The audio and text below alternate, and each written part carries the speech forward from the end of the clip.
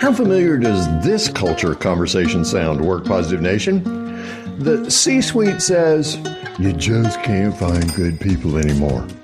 And the people who consider themselves good say, I just want a manager who knows how to lead. Okay, maybe this is not a conversation in your company, but maybe it's a friend's, right? The reality is it takes every one of us working together to create a positive work culture. And yet someone has to start the transformation, right?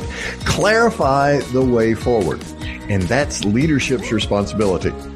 My guest on this episode of the Work Positive Podcast is an Apple News Top 10 coach and author of Top Down Culture, Revolutionizing Leadership to Drive Results. She's here to tell us how leaders best take responsibility for culture and its transformation. So get your leader to listen to this one with you, or if you're a leader, turn it up and let's work positive together. Welcome to the Work Positive Podcast with your host, executive coach and culture architect, Dr. Joey Fawcett. Discover strategies and tactics that work positive as Dr. Joey talks with industry leaders who create a positive work culture that attracts top talent and reduces team turnover. Discover how you can create a work positive culture that increases productivity and profits. Here's your host, Dr. Joey. Work Positive Nation, help me welcome to this episode of the Work Positive Podcast, Lindsay Dowd. Lindsay, welcome to the Work Positive Podcast, my friend. Thanks for having me, Dr. Joey. I'm thrilled to be here. Oh, me too. Me too. I've enjoyed exchanging messages with you on LinkedIn. We decided today's going to be epic, right? No question. I think we're cut from the same cloth, so I think it's going to be a lot of fun. That's it. Well, you were the side of the cloth that got all the hair, just in case you're not watching this on YouTube. She got all the hair, and it's beautiful, and I wish I had some. Would you save me some next haircut you get? Yeah, I'm happy to share. No problem. Gorilla glue in your hair, and I'm going to look amazing. Thank you so much for being on this episode. So in the introduction, I noted this, shall we say, ongoing conversation that happens in so many companies between leadership complaining about trying to attract top talent, as we like to say around Work Positive Nation, and the good people that allegedly can't be found that work there saying, hey, I'm just looking for somebody to lead. Yeah. It seems like to me, Lindsay, that in creating a positive work culture, we need all hands on deck. So true. We need leadership to lead, and we need the good people to participate and collaborate. Your book, which by the way is amazing, Top Down Culture, really emphasizes the need for leadership to take a more active role. Where did this whole notion of top down culture come from for you? So I kind of grew up in IBM. I think, my family put in 105 years there. So even as a little person, I used to go into 590 Madison and see my dad and, anyway, a lot of years at this company. And so I got a lot of examples of leaders, and both from when I was an employee and watching certainly my dad and then my husband and his father and others. But the examples of leaders really varied. And the ones that jumped up and down on the tables and yelled and embarrassed people and belittled people were very polarizing and certainly not attractive to me. But what they missed was they're modeling that behavior and they're making it appear acceptable. And that creates an enormously toxic culture. And so when I was writing the book, we were really kind of focusing on, how do you get everybody to buy into the culture? Because it does belong to everyone. The person that's sitting over by the water cooler, fetching with their friends saying like, oh my God, this leader's so bad. And, they're not helping. They're not a part of the solution. They're not making it better. And the leader that's doing all of the aggressive, embarrassing, belittling behavior is equally guilty, probably more so. So it's really, I love to say culture belongs to everyone, but it starts at the top and you've got to model it at the top. Yeah, absolutely. And speaking of modeling, that's what most of us do. We follow the model that we grew up in for leadership. On our website at workpositive.today, I talk about this very thing. I call that toxic culture Kevin culture. Yes. Because there's a Kevin out there that we've all experienced, right? Yes. And Lindsay, as much as I hate to say this, I was a Kevin for a time. Because and Joey, I love when people say this because it shows you're capable of change. And when I see yes, leaders have an evolution and they can say to me, you would have hated me. You never wanted to work with me. Now, like, I'm so much better. And that's the thing. People aren't born this way. You learn by seeing. You can't be what you can't see. And so when you have a good role model, you learn good leadership. And that's how I learned a lot of it. Yes. But there's that moment of self-awareness at which reality hits your current methodology. And then our 3.5-year-old granddaughter is fond of trying something new. And then she looks up at me and she says, Pops, it's not working properly. So, I think there's that moment of self-awareness for those of us who've made this transformation, as I like to say, from me to we. Because most of the time that Kevin culture is very egocentric and insecure and narcissistic, et cetera, et cetera. But when I become aware of that, then I'm able to transition and really transform to a we type culture. I like to call it the we economy. Then that happens. So how do I, as a leader, begin to take even some baby steps, Lindsay, towards that self-awareness so that I can transform my leadership style? So I have one question that I encourage leaders to ask. And this is a question I asked my team. Super humbling, hard to do, but the information you're going to get is going to help you through so many other things. So the question is, how do I be the best leader for you? And when you ask that of your people, first of all, you're establishing a different dialogue than likely you have before, but you're going to get different answers from everyone you ask. And that's based on age, tenure, experience, career aspirations, goals, whatever. Some people are going to say, just get the hell out of my way. I just need you to remove obstacles. Right. Some people are going to say, I think I need a coach. I don't think I'm doing this right. Can you help me with this? Some people are just going to be like, I don't understand my job and they need training. But whatever it is, you're getting a peek into what they need and you're in a position to advocate for them. And when you start that dialogue, you're establishing trust, and trust is your currency. So if you can build trust, you'll have a much more honest dialogue, and all of a sudden you can create some psychological safety. And with psychological safety, that's where the innovation happens, the collaboration, the connection, the fun. Let's not underestimate the fun. But all of those things come out of people feeling safe enough to raise their hand, stick their neck out, try something new, build a new best practice. Those are all the magical moments that come out of that one question. And the best part about that one question, if you can get all of your leaders to do it, you can tap any leader on the shoulder at any point in time and say, what's going on your team? And you'll be able to say, well, I've got one flight risk. I've got 2 people that need more training. I've got 1 person that needs to be promoted. I've got 2 people that are underpaid. And when you can articulate that, you've got a happiness gauge. You understand the health of your organization different than a survey, because hopefully, if your leaders are the right people, you are having the right dialogue. And if you are a really unaware leader, that question is going to be very hard for you to listen to the answers. But it's really important that they do. It is. I love the way you said that. If you're a really unaware leader, man, we buy the lie, or we tell ourselves a lie. Hey, I know what's going on around here. I know how I show up to these people every day. So one thing that may be a barrier for me in asking that question is, you just said, I'm going to get all kinds of responses. This person's going to want a coach. This person's going to need training. This person, boy, the diversity is real. And I see regularly, and I'm sure you do, 4 gens at work. My friend Marisa Andrada says she worked with a company that had 5. I can't imagine that. That's just it blows my mind. And so the generational distinctions are really there. Absolutely. How do I stare that down, that obstacle that would keep me from asking that question, Lindsay? So I I mean, the only obstacle is you. So, you being brave enough to ask the question. And let me tell you, when I first asked the question, it almost feels like you are saying, I don't know something. I don't have skills. And it's very vulnerable, but we can talk about vulnerability on its whole own hour.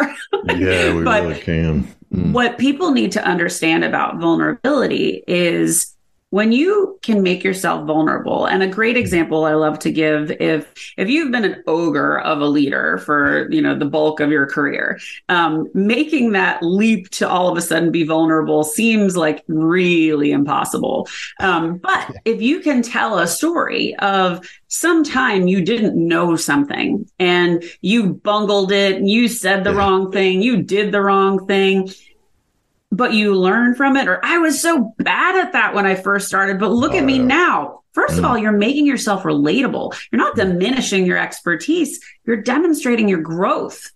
And so when you can make yourself relatable that way, no matter what age you are, you're showing that you don't know everything. And the truth is, nobody does.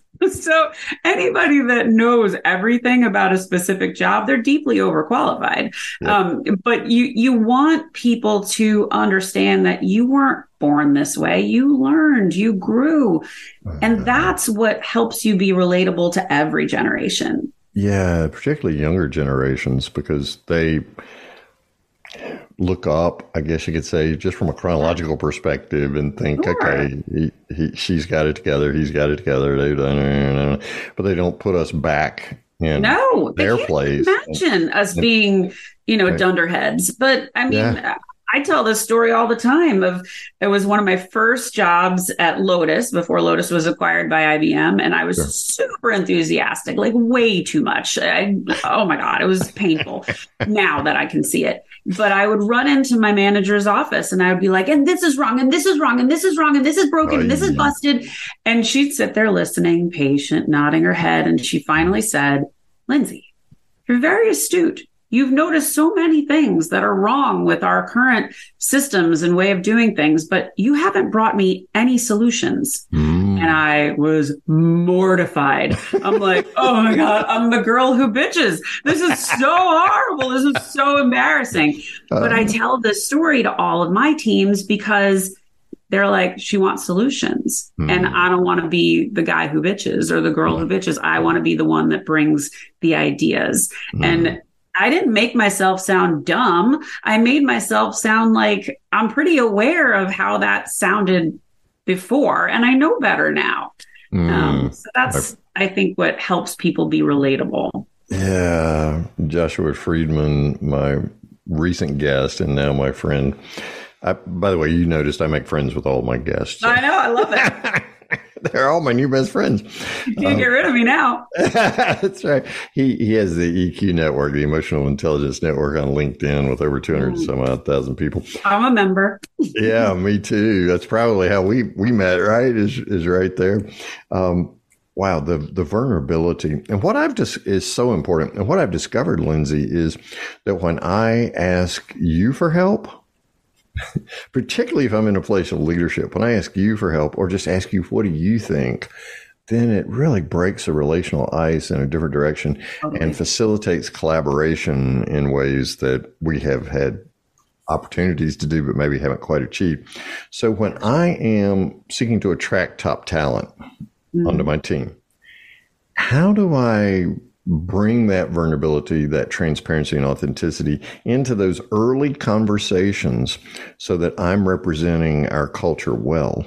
Well, I think, first of all, the days of you being cross-examined by a company, those are gone. So now it's definitely a two-way interview conversation. And any prospective employee should be interviewing the hiring manager as much if not more so, because you need to make sure the culture is a good fit for you, then you're being interviewed. So, questions that I love to coach people to ask are like, talk to me about your management style. What do you do when we're not hitting our number? Or what do you do when somebody's really screwed up? How do you embrace failure? What would people say about the culture of this company? Do you have business resource groups, and how are they supported? All of these questions are questions that help you fill in the blanks of what is it going to be like to work there. And if you are a leader that can't answer those questions,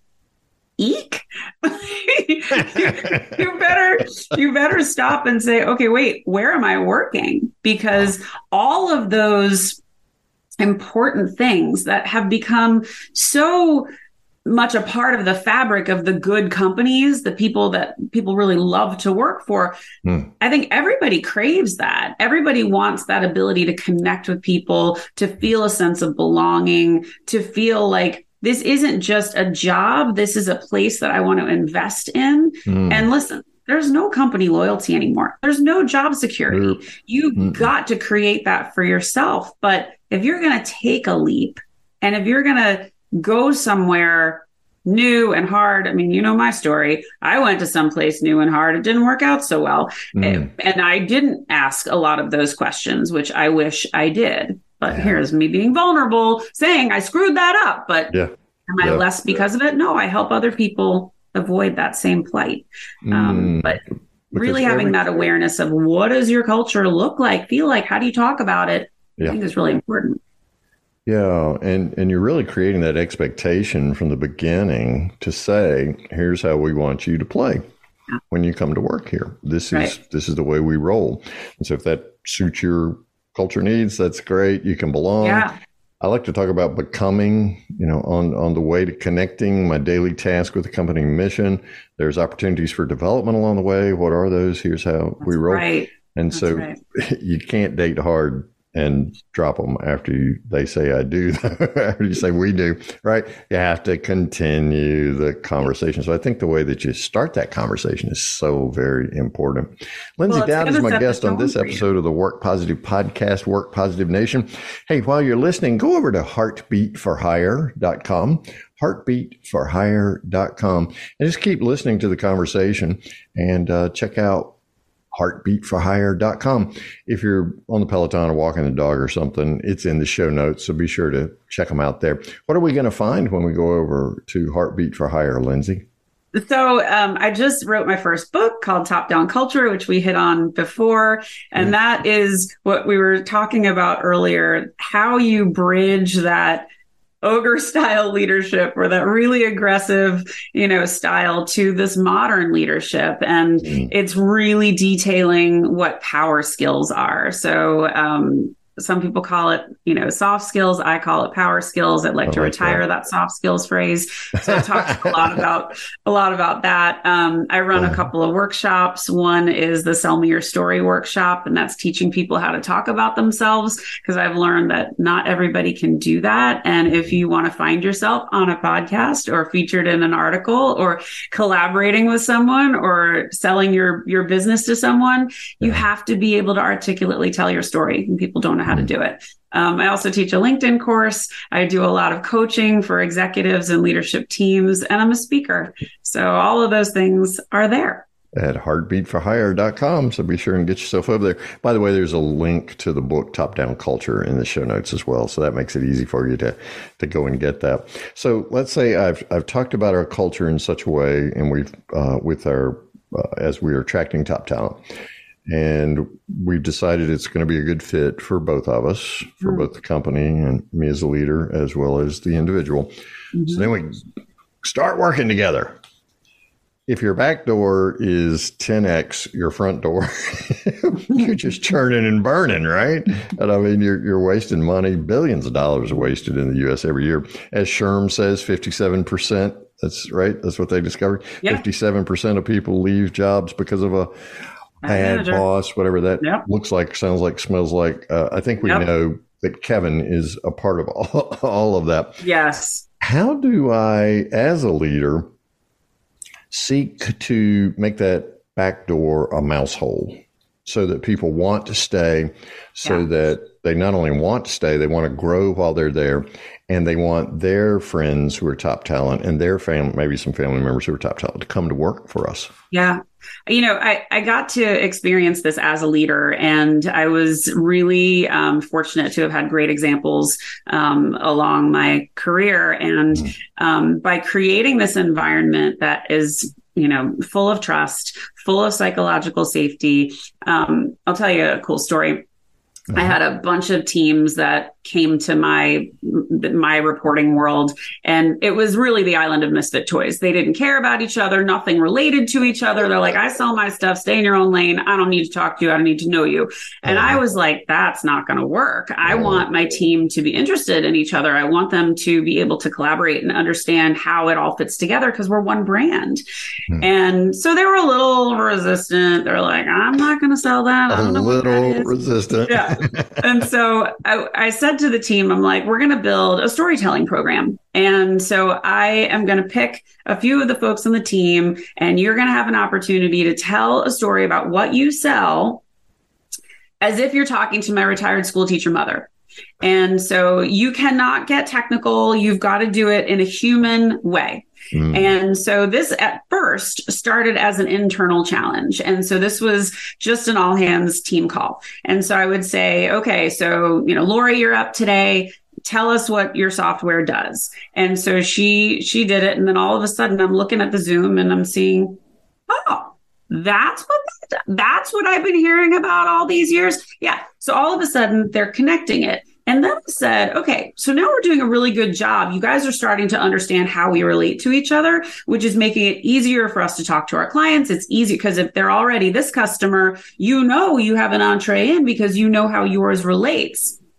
So then we blew it up externally to our business partners and our clients. And all of a sudden, we're having 500 people attend these calls. And this was this moment for my team to shine. So if you got to go on and give the presentation and tell the story, this created friendly competition. This created, that was awesome. Good job. Like, how'd you know how to say that? And all of a sudden, everybody's like, it's percolating. It's exciting. And I'm getting the calls. How do I be on your team? When are you hiring? I want to be a part of that. And all the people on the other sides of me, different brands, are like, what are you doing over there, Dowd? You guys are having fun. You have all these rock stars on your team. They have the same talent. They just weren't recognizing them the same way. They weren't giving them the platform to be seen. And when you do that and you leverage recognition and you share the spotlight, you're a generous leader. But all of a sudden, people were sticking their neck out. They wanted to try new things. And I invited new ideas. I said all the time, I'm not the smartest one in the room. You guys have way more ideas and experience with your stuff than I do. So what's another way of looking at this? How can we do it better? And they really were bold enough and safe enough to be able to share and contribute. It was really cool. And the more you shared, the more trust grew, and the more you trusted each other, the more. And we crushed our numbers. We crushed it. Yes. Because we made it so easy to understand. And I had so many business partners call me and they said, I had no idea what that did. And now it's a cornerstone of my strategy. Oh, wow. Wow. And the cool thing is Great. It's a duplicable skill, right? I mean, you can do that. The hard part is making that transition, that transformation from me to we. Yeah. And I mean, to your point, when you're a new leader, you're coming into someone else's house. Yep. And the biggest mistake that I see leaders make is like, new sheriff in town. This is how I run it. This is what I do. Everybody get on board. Well, the right thing to do is to say, have a few conversations. What's working? What's not working? Tell me about the politics. Tell me the things that have not worked in the past. What did you love about your last leader? What did you hate about your last leader? And then you're not walking into such a, stark environment where you have no allies. And you're not saying you can fix everything, but you want to do some intel. And that really changes the game. And I was that person that anytime I had a new leader, I was the first person to welcome them. What can I do to help? Can I give you the political landscape? There's some stuff that's really great here, and there's some stuff that needs work. And they were like, oh my God, thank you so much. You made me feel welcome. And you know what? those leaders, they're still getting Christmas cards from me. I'm getting Christmas cards from them. We're still friends to this day. And it's amazing what that can do. Truly, truly amazing. The message that it sends when you come in to put your stamp on the whole thing right off the get-go is, what did y'all do before I got here? You're dumb. How stupid could you be? How did you get along without me? And again, that's a narcissistic, insecurity-driven kind of approach to leadership, which to your point in the title of your book, that top-down culture begins with those leaders who are emotionally intelligent and secure enough in who they are, unique out of almost 8 billion people, right? To say, I'm not the smartest person in the room. I don't have to know everything, but together we can all do a whole lot more. So in creating the psychological safety and the trust, Lindsay, we understand that takes a secure ego and some things like that. What are some other challenges that you see out there for leaders in creating a top-down culture that is so wildly successful, such as the one you led? Yeah, I think the biggest thing that I see, the biggest mistake that I see in sales especially is, and this is true for outside of sales, is when you have a top performer that's doing exceptionally well and the company wants to magnify that success and they say, okay, we're going to make them a leader. Well, if that person got really successful on the backs of other people and they really don't care about anybody besides themselves, they are not the right person for that job. And so often I watched and I worked for a lot of these leaders who were excellent individual contributors, horrible leaders. Yeah. And they manage up really well. So the two lines above them might not ever know they are the problem. And what ends up happening is total disengagement, total people want out. They want to move to different organizations, or leave the company entirely. And, we said, you quit bad managers. You don't quit companies. Yeah.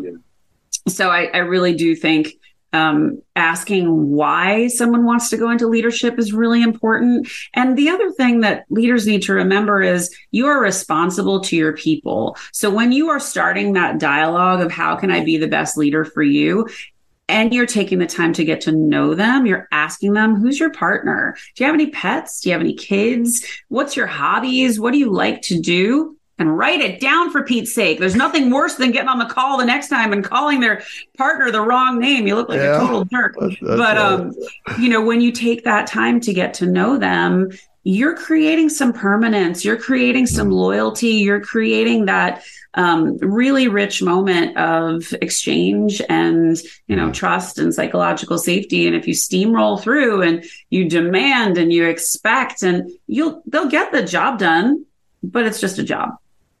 So it's the difference between a job and a career, or a job and someone really giving you their all. Yeah. And really is that difference between, as Shawn Achor talks about in The Happiness Advantage, job, career, calling, right? And so often we use that singular metric of success in their current position, right? They've knocked the top out, and we assume that the people skills will follow.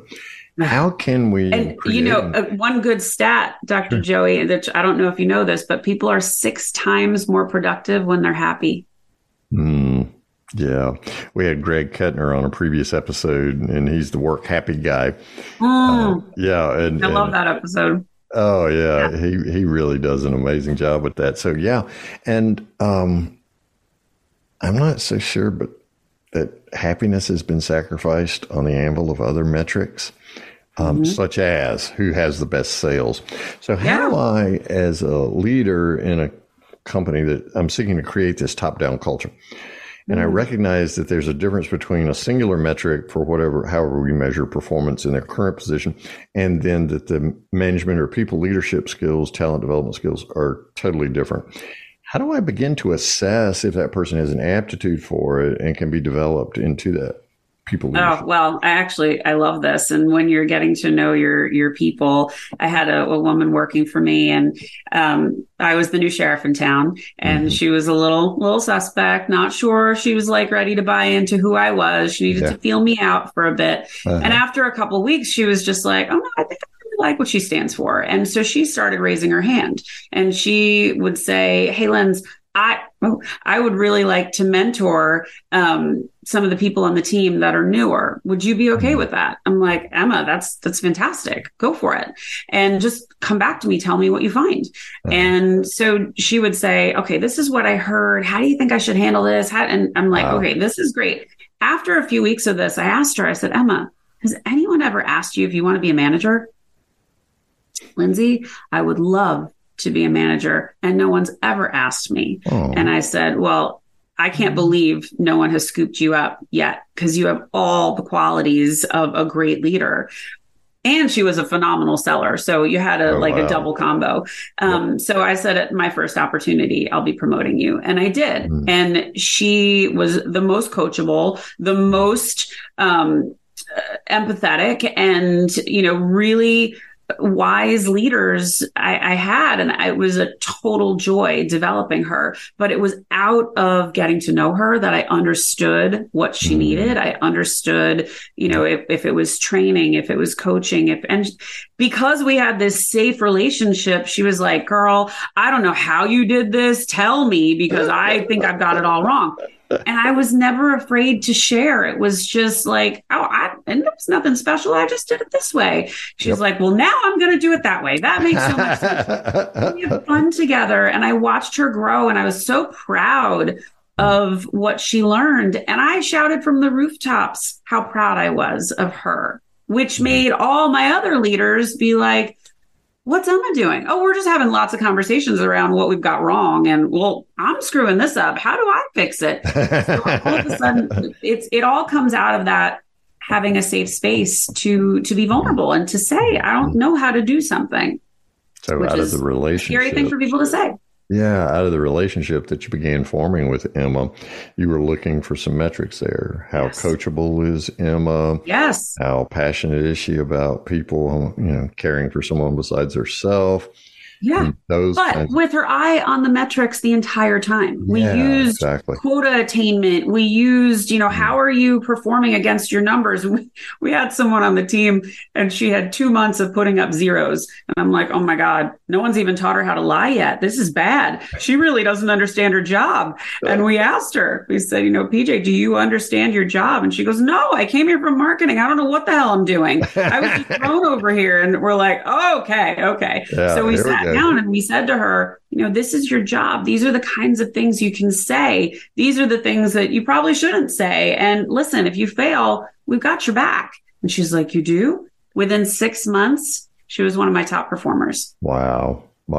So rather than a myopia on just soft skills or just hard skills, there's that unique combination, a stew, if you will, of being able to keep the task and the goals there and the people who are doing those tasks both in mind. That's wonderful. Lindsay Dowd is my guest. Heartforhire.com is the website. Top Down Culture is the book. So be sure and go get yourself a copy right now. You'll be glad you did. You'll thank us later, because your leadership style will transform to create a positive work culture. Lindsay, thank you so much for our time today. But before I let you go, Work Positive Nation always wants to know from my guest one thing. So, Lindsay Dowd, what's your one thing that Work Positive Nation can start doing today to create that positive work culture we're talking about?